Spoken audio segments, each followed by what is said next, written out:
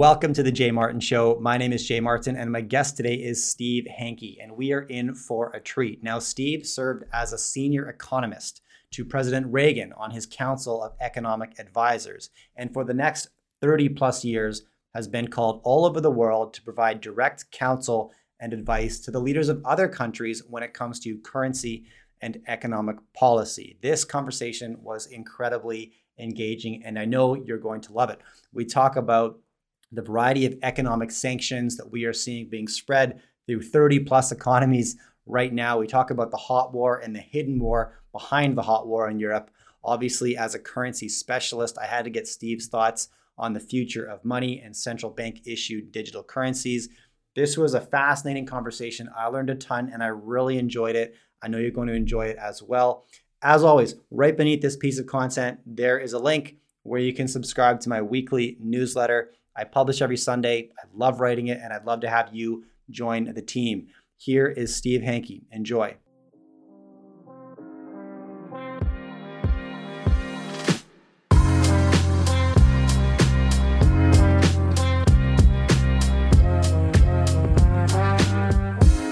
All right, here I am with Steve Hanke. Steve, it's a pleasure to have you on the show. Thanks so much for making the time. Great to be with you, Jay. I want to start getting your thoughts on economic sanctions because I've heard you speak about the ineffectiveness of economic sanctions of the past, pointing to countries like Cuba and Venezuela, and then stating that it actually creates more of a rally around the flag scenario, which makes sense. If you want to unite a community, point them at a common enemy. So if I've captured that correctly, why do you think it's still the knee-jerk reaction of the US government to lead with economic sanctions in this new conflict in Europe?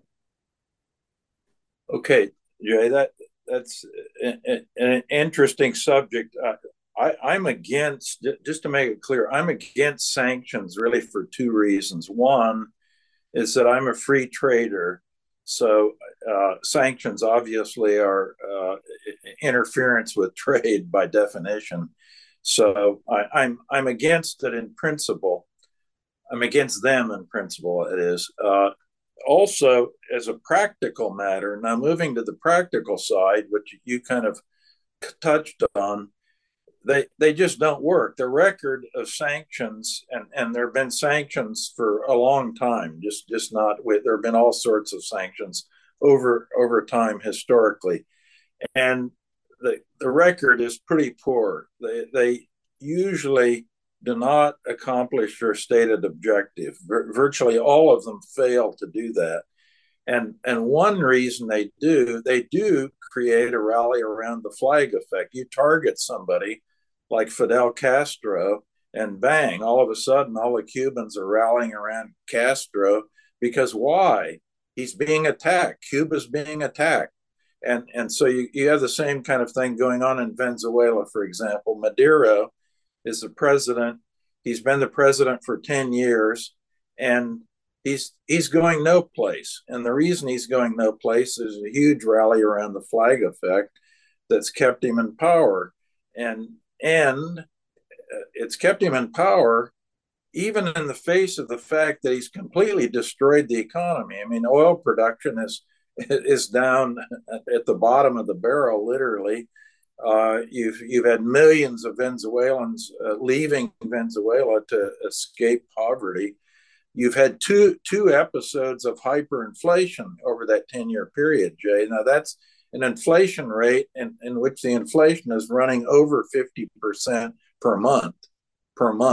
So they've had two of these episodes during that 10-year period and when Maduro's been in power. But he's firmly entrenched, I think even more entrenched than he was 10 years ago, thanks to mainly U.S. sanctions and the U.S. trying to manipulate the whole situation. You know, they put in an alternative government, the U.S. and the EU. Maduro is the so-called elected president. Of course, we know the elections weren't fair and even-handed, but he was elected. He's in the presidency, and all of a sudden, the United States and Europe says, "Oh, we don't like Maduro. We're putting in another president." we're going to appoint the president, and that didn't work out very well. Guaido was the alternative, and basically he's been run out of town on a rail. He's in Miami right now. Is he? Yeah, he was going to go to a meeting earlier this week in Colombia of the opposition, and they almost threw him in jail in Colombia and dispatched him to Miami as fast as they could. But at any rate, back to the sanctions thing. I'm categorically against them, not only because of principle, free trade. It's obviously a massive interference with free trade. You got two parties. What and why am I for free trade? Well, if Jay Martin and Steve Hanke agree to buy and sell something, why should the government be stepping in between us and saying, no, you can't do that? We don't like that trade. We're going to say no to that. That's essentially what sanctions are doing on a national basis. So that's the principle of the thing. If two parties agree to something, obviously it must benefit both of them, or they would have never agreed to the thing in the first place. So that's the free trade idea. Now you come in with the practical side of it, and since all the scholarly studies show that at best maybe only 5 to 15% of sanctions historically, starting from the beginning of time, have ever worked, have ever accomplished their goal. That's what we mean by working. Have they ever really accomplished their desired goal? And the answer is no. So they're for losers. Yet this is the first choice in almost every hot conflict. Well, yeah. Now that does get back to your question, and that is, why do they use them? Well, number one, for the politicians, they kind of appear to be costless. You see what I mean? You just you're not cranking up a big army and invading some country. You're going to war with them. This is a weapon of war, but it's one that appears to not cost very much. But in fact, there are tremendous costs and unintended consequences associated with sanctions. I like to quote one of my, or go through a story that one of my good friends and mentors, a Canadian, by the way, Bob Mundell, was, as you know, is a Nobel laureate in economics, was a Canadian, and born pretty close to where you are right now, actually. Okay. So anyway, Bob and I were good friends. We served on the Financial Advisory Committee of the United Arab Emirates for a number of years, and knew each other as professional economists, obviously, before that. But Bob identified what he called the Afghan effect. And the Afghan effect is you get something going on in a small, remote place, and it has all kinds of repercussions and unintended consequences and a lot of costs. Now, this gets back to sanctions, the Afghan effect. In 1979, the Russians, then the Soviet Union, invaded Afghanistan, and the U.S., Jimmy Carter was the president at the time, but Carter put in sanctions, a ban on U.S. export of grain to the Soviet Union. That was the sanction. Okay. They were sanctioning the Soviet Union and going to hurt them by cutting off U.S. grain exports. So what happened? The Soviet Union, the Soviets didn't sit still. They went to Buenos Aires and cut a deal with Argentina to obtain the grain at, in fact, a good price. And what happened? The U.S. farmers basically got taken to the cleaners with the thing, because they could not sell their grain, which they'd already agreed to sell to the Soviets. The Argentines did it. And who was in power in Argentina then? Well, it was the junta, the military junta. the arch enemy of the United States was actually running the show in Argentina. The sanctions the U.S. put on the Soviet Union boosted tremendously the junta's economic climate. There was a huge economic boom actually that occurred in Argentina at the time. So that's the Afghan effect. It looks like some small little thing in a faraway place that you're doing. You're imposing these sanctions, and boom, it starts ricocheting around, has all kinds of consequences. Now, I grew up in the state of Iowa. That's where I was born and raised. And Iowa was the first primary election. And who lost that primary? Jimmy Carter, because all the farmers in Iowa were infuriated because they couldn't sell their corn and soybeans to the Soviet Union. So that's how these small little things work. And these unintended consequences and costs are tremendous. By the way, one huge cost associated with sanctions is the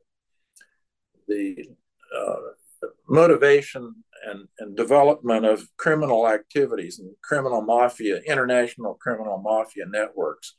We put sanctions on North Korea, and how does North Korea survive? Well, they survive through a sophisticated international web of criminals that supply them with what they need. Of course, there's a cost to that, but it creates these huge shadow economies. And that's what's going on with Russia right now, and Iran. And by the way, the U.S. has sanctions on 30 different countries right now. So it is a weapon of choice. Back to your original question, Jay. It is a weapon of choice, and the reason it is not because they don't work, because politicians never think about what's going to work or not work, because the most stupid thing is to give a decision-making power to somebody who doesn't suffer the losses from bad decisions. And that's by definition a politician. How many politicians actually suffer financial losses because they made a stupid decision? None. Yeah. Yeah. I don't, that's a powerful statement. The danger of giving decision-making power to somebody who doesn't suffer the losses of their own bad decisions. I mean, there's so many examples of that just in the last few years, truthfully. Okay. I want to pull on a couple threads here. One is a parallel that I've also heard you speak about. So when I consider why might, with the horrible history and track record of economic sanctions, why is it still the first choice? And then I think about the way you explained it. We're sort of focusing our decision-making within very local and near-term outcomes, which is just not how the world works. You've also spoken about monetary policy in similar ways, saying, policymakers are so focused on the daily data as opposed to just measuring money supply. They're looking at the noise and ignoring the signal. And this is why, they make seemingly very short-term decisions. I want to get there, but back to the conflict in Europe and the sanctions in response to this. Do you have any thoughts? I saw a tweet you put out recently relating the amount of spending the United States plays into their military power, right? Directly correlated to the amount of military activity they're going to engage in. Essentially saying the more you invest in your military, the more wars you're going to find yourself in. And nobody invests in military more than the United States. So therefore, they're constantly caught in conflict. What is the motivation for the United States to support this war and seemingly prolong it at present? What do you think about that? Well, to really put your finger on it and identify it with precision is kind of difficult. There are a lot of things going on. And one thing in the background is what President Eisenhower warned us against in his final speech when he left the White House after 2 terms, and that's a military-industrial complex. So there's a lot. There are a lot of businesses and people who profit off of war, and just generally supplying the Defense Department and keeping that money flowing through. So that's that's one factor that's plays into the picture. Uh, the other the other fact is that as an imperial power, the position of the United States has been pretty provocative and aggressive. I mean, we have more foreign military bases than anybody else in the world by a long shot. I don't have the numbers right in front of me, Jay, but I think they're I think we have over 700 foreign military bases. Now, what are we doing with those? Now, what country has the second most? The United Kingdom. They have about 125. I can remember that number. So they're kind of a dying. I mean, as an imperial power, the United Kingdom is long gone, but the military bases they have and the posture that they take overseas is still imperial and pretty aggressive. And then you get down to places like China and Russia, and it's very interesting. They almost have no military bases overseas. I mean, we're talking about very small numbers. Again, I don't have those numbers right in front of me, Jay, but sure. It's something like I think Russia has maybe about 35, and I think China has 5. Huh. So we're just orders of magnitude difference between, you know, the world's biggest imperial power right now, the United States, and what was at one time a big imperial power, the United Kingdom. They have the bulk of foreign military bases. So you have to say, well, what are they doing with those? Now, the U.S. would say, you know, they're now aggressively beefing up things in Asia, and they want this ring of containment around China. So they argue, oh, this is a deterrent. We're defending ourselves. But I don't think the Chinese view the thing quite the same way. they view it as being very provocative. Of course, and that, you know, kind of leads me to a follow-up question. Therefore, if you look at where the money and therefore the weapons are coming from, we talk about the Russian-Ukrainian war, and yes, that may be the battlefield, but it's really, we're looking at a war between the U.S. and China, are we not? I mean, all distractions aside, is that not the real conflict that's occurring? Well, it seems like they're really two. One is China, okay, fine, but the other one that's hot because the United States actually has military personnel in Ukraine. So it's just not sending a lot of money and sending weapons. They're right. Actually, these recent leaks that came out indicate that they're actually U.S. personnel on boots on the ground kind of thing. So that's the Russian conflict. Then you've got China, and you can't forget Iran. You know, just today, in the last few days now, we've had the U.S. directing a tanker that was headed for China and with Iranian oil in it, supposedly breaking sanctions, and the U.S. directed that ship to go to the United States. And what there's always a tit for tat kind of thing. What did the Iranians do? Well, they grabbed the ship in the Gulf. So this is a very tense situation, literally as we speak. I mean, this is unraveling the Iranian-U.S. little spat, but it's dangerous. You see, all these things are dangerous. The main enemy is war. The main enemy is war. So you want to wind these things down. You don't want to ramp them up. So the thing they should be doing and focusing on before they completely destroy Ukraine is wind that baby down. Get some peace talks going and wind it down.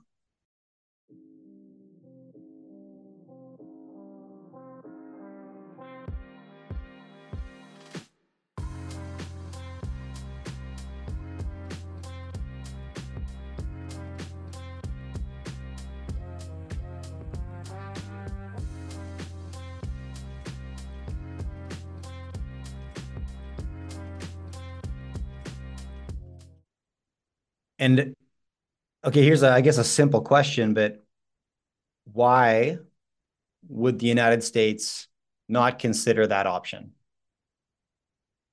What's the downside of the United States walking this conflict towards some kind of a peace agreement and maybe convincing the Ukrainian people to accept some concessions? But Well, one conjecture. These are just conjectures, really, sure, sure. but one that is has some validity, I think, is Cy Hirsch, the famous reporter in the United States who is basically broke the story about the U.S. being behind the explosion of Nord Stream 2, that Yeah, pipeline. yeah, yeah. So and he's an old veteran reporter. He's been there, done that. Remember the My Lai massacre in Vietnam? He was the one that broke that, Yeah, that's and right. he's got a lot of credibility. His conjecture is that, and this is with sources that he has, is that the U.S. strategy, the president has decided that this is good for electoral purposes, because you see, if you go to war, and they've done a lot of studies about this, if countries at war, whoever happens to be the leader, there's kind of a rally around the flag effect. Yeah, yeah, yeah. So, so and what do you have in the United States? This is a bipartisan thing. The Ukrainian war, obviously, it has big support on the Republican as well as obviously the Democratic side. Huge support, and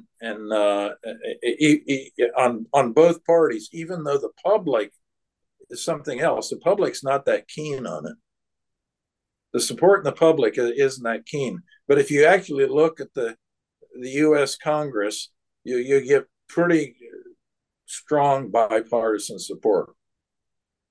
So let's jump into a sort of parallel situation that's unfolding, and this is the de-dollarization of some of the same countries who are involved in I guess, the eastern side of this conflict, right? Looking at BRICS nations and their increasing trade outside of US dollars. It's not big numbers. Sure, it's on the margin, but it's growing.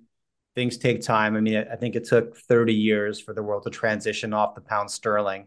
Are we headed that direction with the US dollar? Are we there where we could say, this may take, however long, but the path has been set. The world is gravitating away from US dollars as the world reserve currency, or is this just some volatility that will not pull us off the long-term trend, which is continued US power and dominance when it comes to the world currency? Well, let me make a few points on this, Jay. One is that obviously weaponizing the dollar and the dollar infrastructure, like the SWIFT payment system and things like that, it does make the dollar, which is, by the way, the international currency. There's no question about it. It completely dominates the scene. Yeah.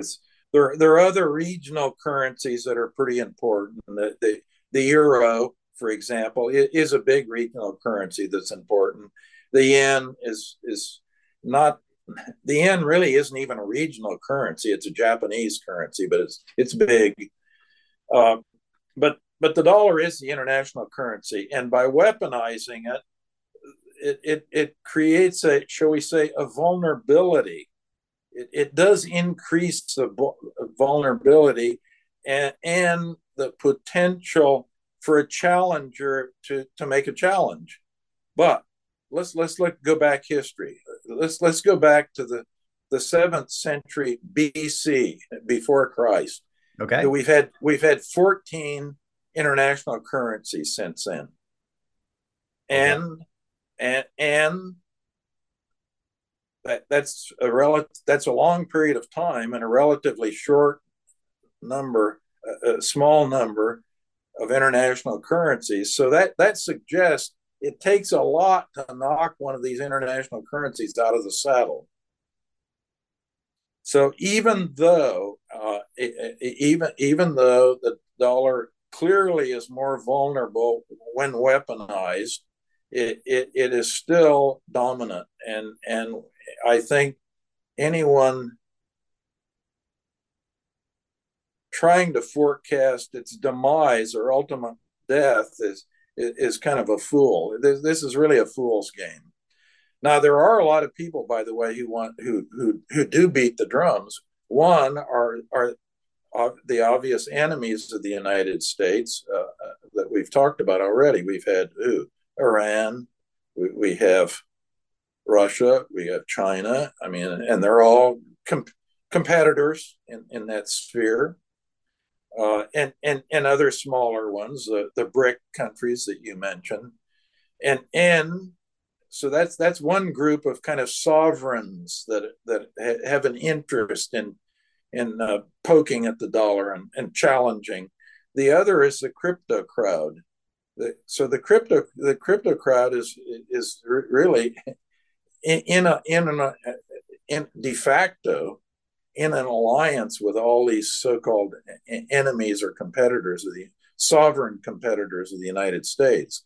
So they beat the drums and fan the flames as much as you can possibly do. So every little bilateral transaction that's now occurring in yuan, it's a big headline, a big deal on social media.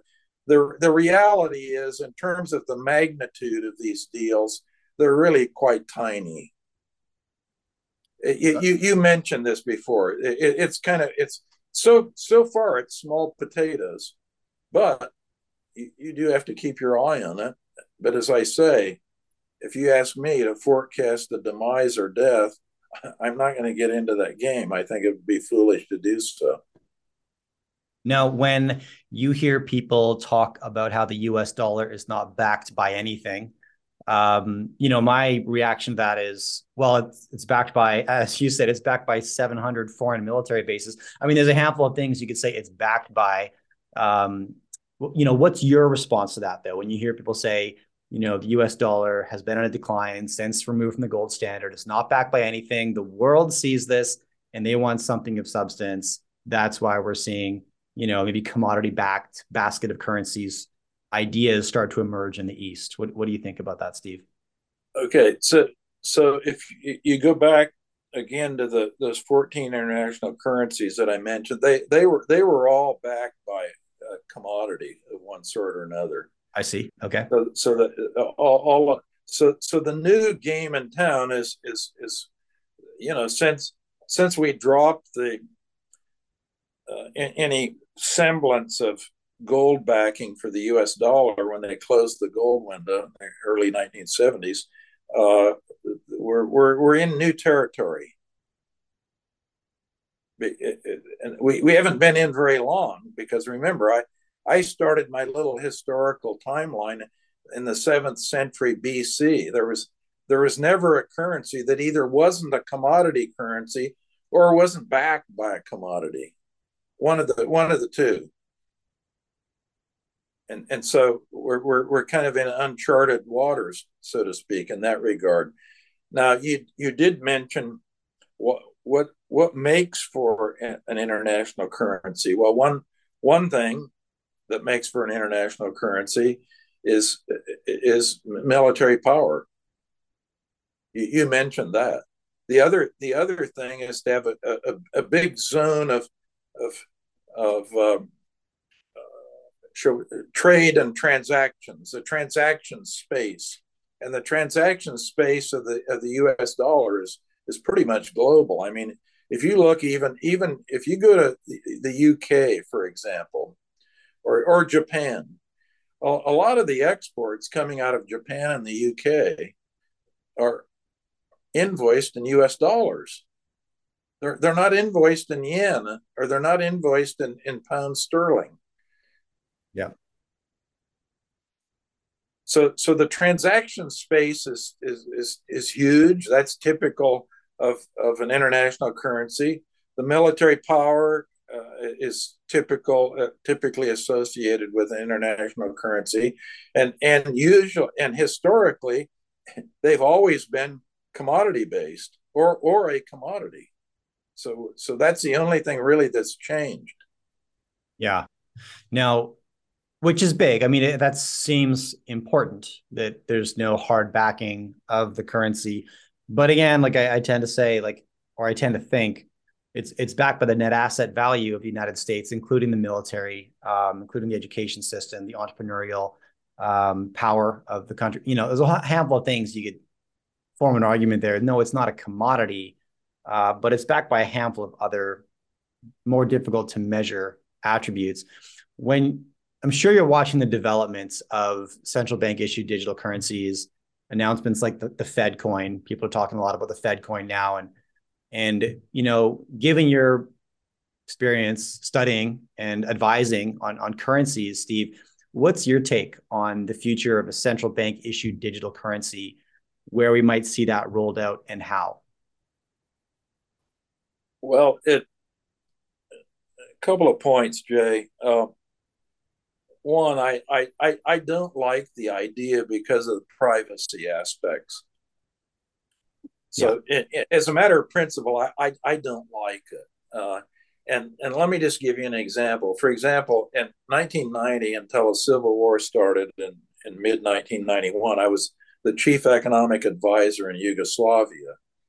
And Yugoslavia, of course, they had the Yugoslav dinar, which was a junk currency, and Yugoslavia at the time, everybody used the Deutschmark for anything significant, but the local currency was the dinar, and they had an accounting system. They called it an accounting system in Yugoslavia, but in fact, it was a system. It had nothing to do with accounting, as we normally think of, assets, liabilities, and that kind of thing. It was a way to keep track of where all the dinars were going. Okay. And so and by the way, it was very hard when we started reforming things. It was very hard to get rid of it and root it out. It was very institutionalized, but the government had that system so that they could keep track of where all the dinars were going. And it was very explicit that's what they were doing. So that's why now jumping ahead. Of course, that was not a digital type thing. It was just a bookkeeping kind of affair. What a digital currency, the potential for snooping would be pretty great. Yeah. So I don't like it as a matter of principle from that point of view. It seems like everybody is hell bent on getting into this game, though. It does. If you really see what's going on, what they're talking about, it seems like all the central banks want to go that way. Now, so that's one aspect of it. The other aspect is that it actually really isn't much new, because we now engage in lots of transactions with our credit cards that are all that's digital. Yeah. So every month, think, Jay, of how much of your activity is done with cash versus a credit card. When I'm in Canada, zero. Yeah. Yeah. So what, the credit card or the cash? Cash. I never use cash in Canada. And when I Yeah. travel, like we just spent a month in Indonesia, my family, in the month of March, and still largely a cash economy. Within Canada, I never use cash at all. Yeah, well, I use some, but not very much. I do use it at the gas station because I get a discount on my gas if I pay cash rather than using a credit card. All right, I like it. Yeah. So I pay my kickboxing coach in cash. That's not true. I pay my kickboxing coach in cash. One guy, I got one person. We have, yeah. and he likes cash. Yeah, that's it. Okay. Look, so here's some questions, some follow-up questions on that topic then. So the central bank issued digital currency concept allows for a lot more snooping. And we can walk down that dystopian rabbit hole. My counter to that, and I get a lot of pushback on this, is that we're already being surveilled. Like every movement I make, everything I type into this device right here, any street I walk down, wherever I drive, any transaction, I'm already being monitored. Like we know this by now, right? The domestic espionage is very, very present. So here's another tool to track me even better. Yes, that's worse. I'm not in favor of it, but I kind of feel like we signed away our privacy rights a long time ago for anybody who signed up with a Google account, a Facebook account, a Microsoft account. I mean, you name it, an Apple account. Like these are tracking devices and it's in my pocket all the time. So a lot of that. Now there's a new level of ability with the CBDC, which is it's negative and I'm not for it. But my bigger issue with CBDCs is that we already spoke about the trigger happy nature of short-term thinkers in office when it comes to sanctions. 30 countries right now are suffering from economic sanctions from the US. Well, what happens when those same policymakers can sanction individuals, right? Because the money becomes code that can be programmed to behave in any number of ways. I mean, the advantage right now to physical money with a digital ledger is that the money can't be programmed to behave in different ways with central bank issued digital currencies. In theory, it could, and those same sanction happy politicians could apply their spontaneous decision making to individuals based on some arbitrary occurrences in your life. Does that sound too? Well, that gets to the point, and it kind of counters your argument in a way, and that is that you say, oh, okay, Google and Microsoft, all these people know where I'm going and so forth. I've already got lots of snooping on me. But if you get into digital currency, they can freeze your bank account. Yeah, which is, and that door's been opened in Canada recently, right? That occurred to civilians. And once the door's been opened, it's easier to open it the second time, especially if the mechanism makes it simpler. But anyways, sorry, I didn't mean to interrupt. Yeah, so that's kind of my point. That they've really got you. If the only currency out there, let's assume it's 100% digital, then you've had it. I mean, and in terms of your potential vulnerability, you're 100% exposed to what some government bureaucrat may or may not do to you. Yeah. Yes. Who are typically in office for a short period of time, making short-term decisions to win the near-term election and save their own career. I mean, it's a they would have all kinds of laws and rules and so forth to so-called protect you, but the potential's still there, and so that's why the privacy issue really becomes critical, because it's you flip a switch and your bank account is wiped out, or frozen. Oh yeah, so I agree with you there, and thank you for pushing back on the privacy thing, because I agree with you there too. Yet it seems like we both believe this is still an inevitability. Would you call it an inevitability that we move towards a centralized digital currency? Nothing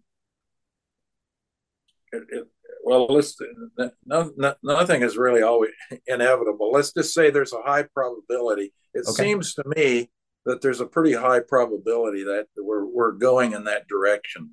Exactly what form it will take and so forth, I really don't know. But that's the drift of things. Okay. I want to get into a little bit of economic outlook from you, Steve, and then portfolio allocation as much as you want to share. I've heard you speak about your forecast for a pretty deep economic recession still to come. You're seeing signs that give you that conviction. Elaborate on that thesis for me. What are you seeing in the near term economy, and then how are you hedging yourself appropriately? So to look at the economy and the economic activity, you really have to have some model in mind, and the most reliable one is what's called the quantity theory of money. It's all about money. So if you change the rate of growth in the money supply broadly measured. In the U.S., it would be M2 is the broadest measure officially that they have. If you change the rate of growth significantly in that money supply, in about 1 to 9 months, with a lag of about 1 to 9 months, asset prices start changing. So sensitive commodity prices start changing, and equity prices start changing, for example. Housing prices could start changing. Then, with another lag of about 6 to 18 months after the change in the money supply, you get changes in real economic activity. Real GDP starts changing. And then, with a lag of 12 to 24 months after the change in the rate of growth in the money supply, you get changes in inflation or the price level. So that's the model. And if you look at what's going on in the United States, well, what did we have? We had in 2020, starting in February of 2020, a huge expansion of the money supply.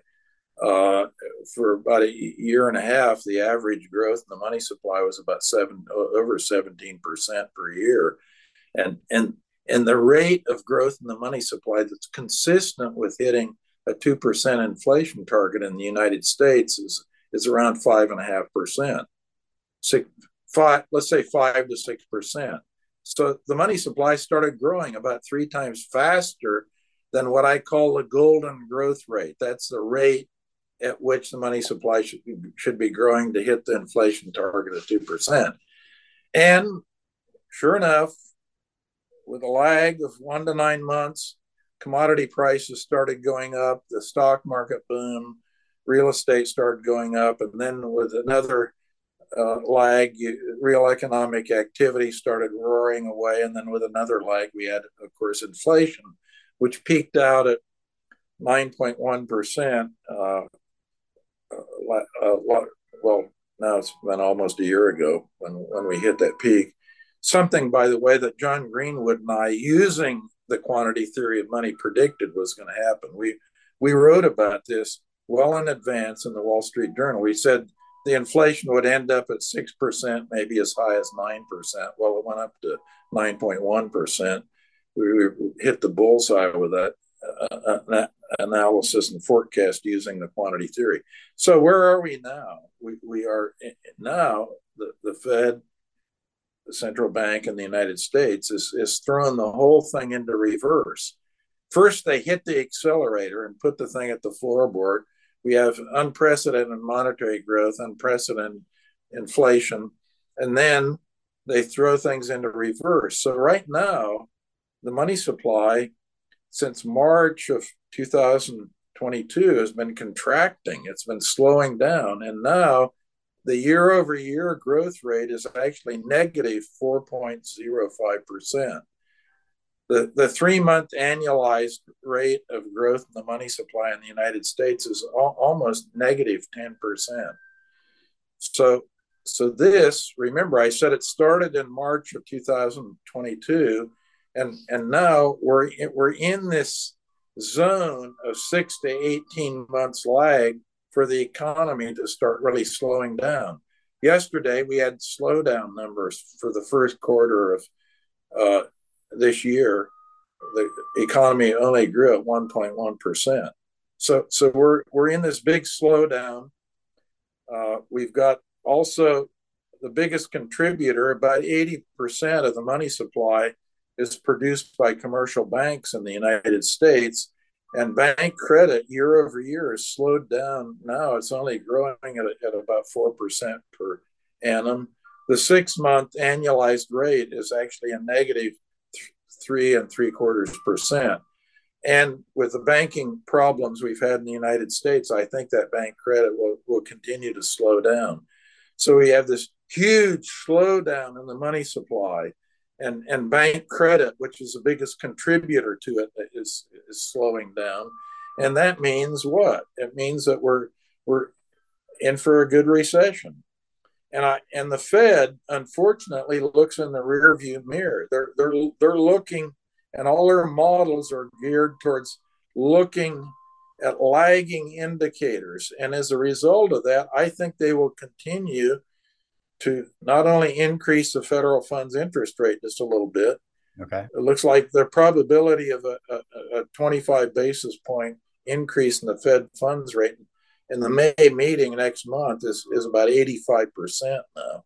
That's what the markets, the Chicago Mercantile Fed funds futures markets, that's what's telling us. And I don't think they'll change what they call quantitative tightening, and that's shrinking the balance sheet of the Fed. So all those things mean the money supply, I think, will continue to go down, which means that the recession will just be deeper and last longer.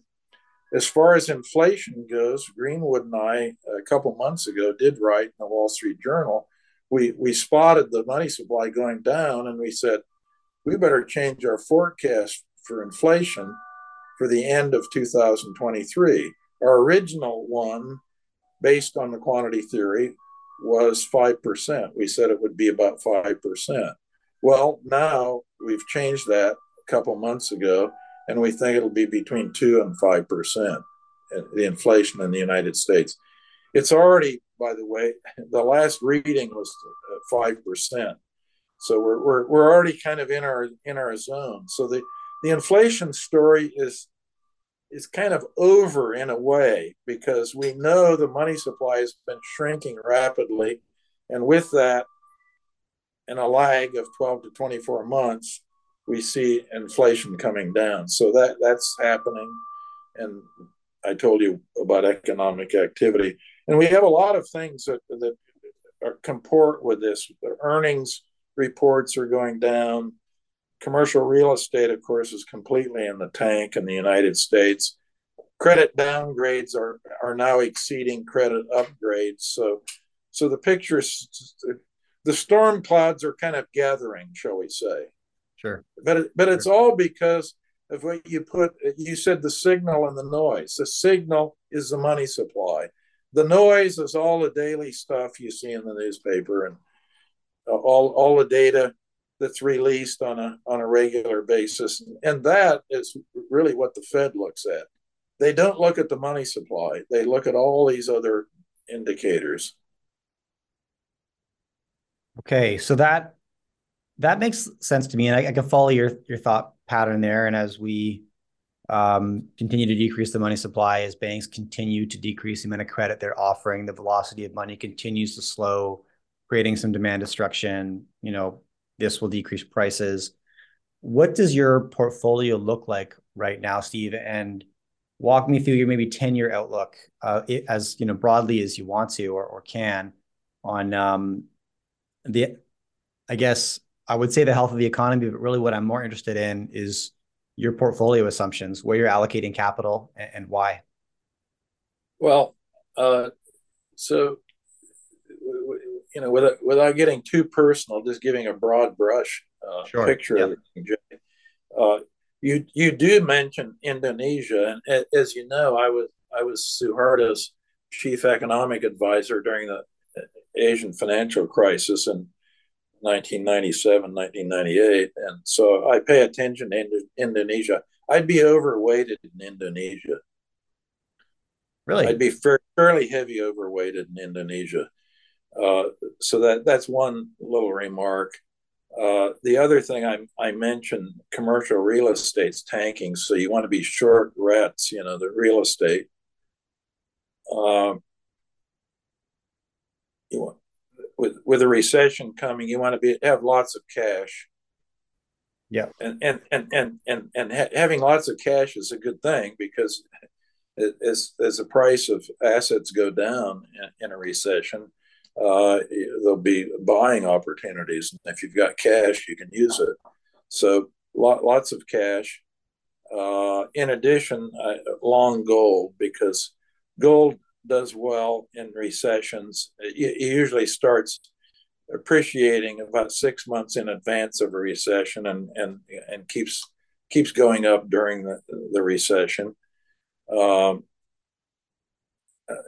Commodities, I said that commodity prices are sensitive, and with a lag of that lag of 1 to 9 months after big changes in the money supply, sensitive commodity prices start changing. So they've been going down. If you look at the commodity indices, you don't want to be long the index. You've wanted to be short the index.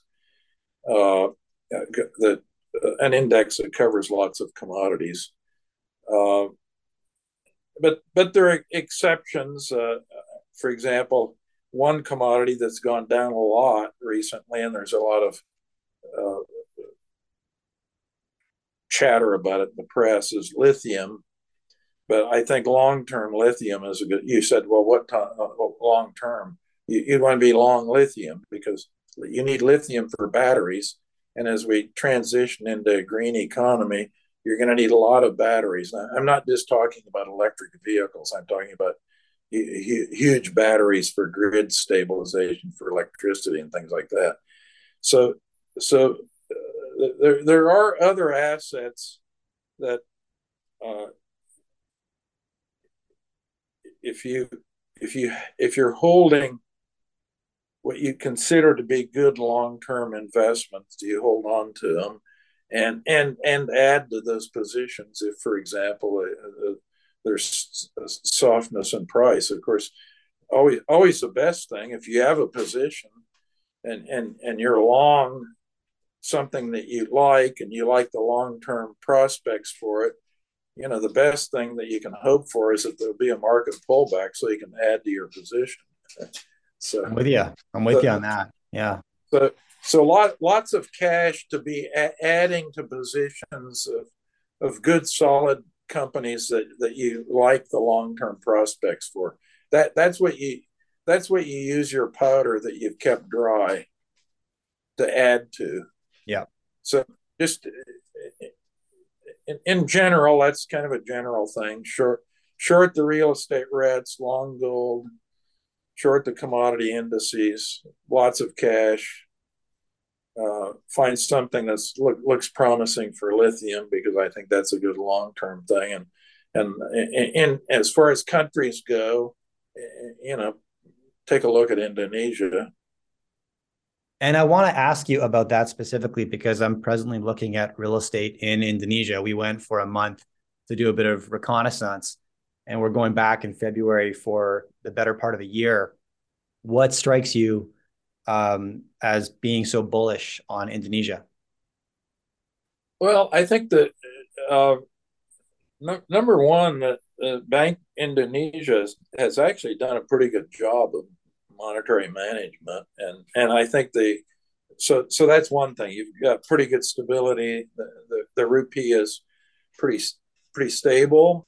That's a currency, of course, and I just think their values in the stock market, and you've got basically a growing economy with a young population with, I think, a lot of growth potential. And geopolitically, if the imperial power doesn't like China and there's a reallocation away from China into places like Vietnam and Indonesia, obviously they'll benefit. Vietnam has, by the way, there has been a lot of, in relative terms, there's been a relative shift for some items into Vietnam, which has helped Vietnam. But I think there'll be some of that going on in Indonesia. Okay. Look, Steve, we'll wrap it up there. I've kept you long enough, longer than I said I would. I really appreciate your time. Thank you so much for coming on the show, chatting with me, and getting in front of my audience. Great to be with you, Jay. Look forward to visiting you out there in British Columbia. If you enjoy my content, do me a favor. Follow or subscribe to this podcast. Drop me a rating and a review and share this with a friend. All of these things allow me to get bigger and better guests on the show. Now you can catch me all over social media at jmartinbc. Thanks for tuning in.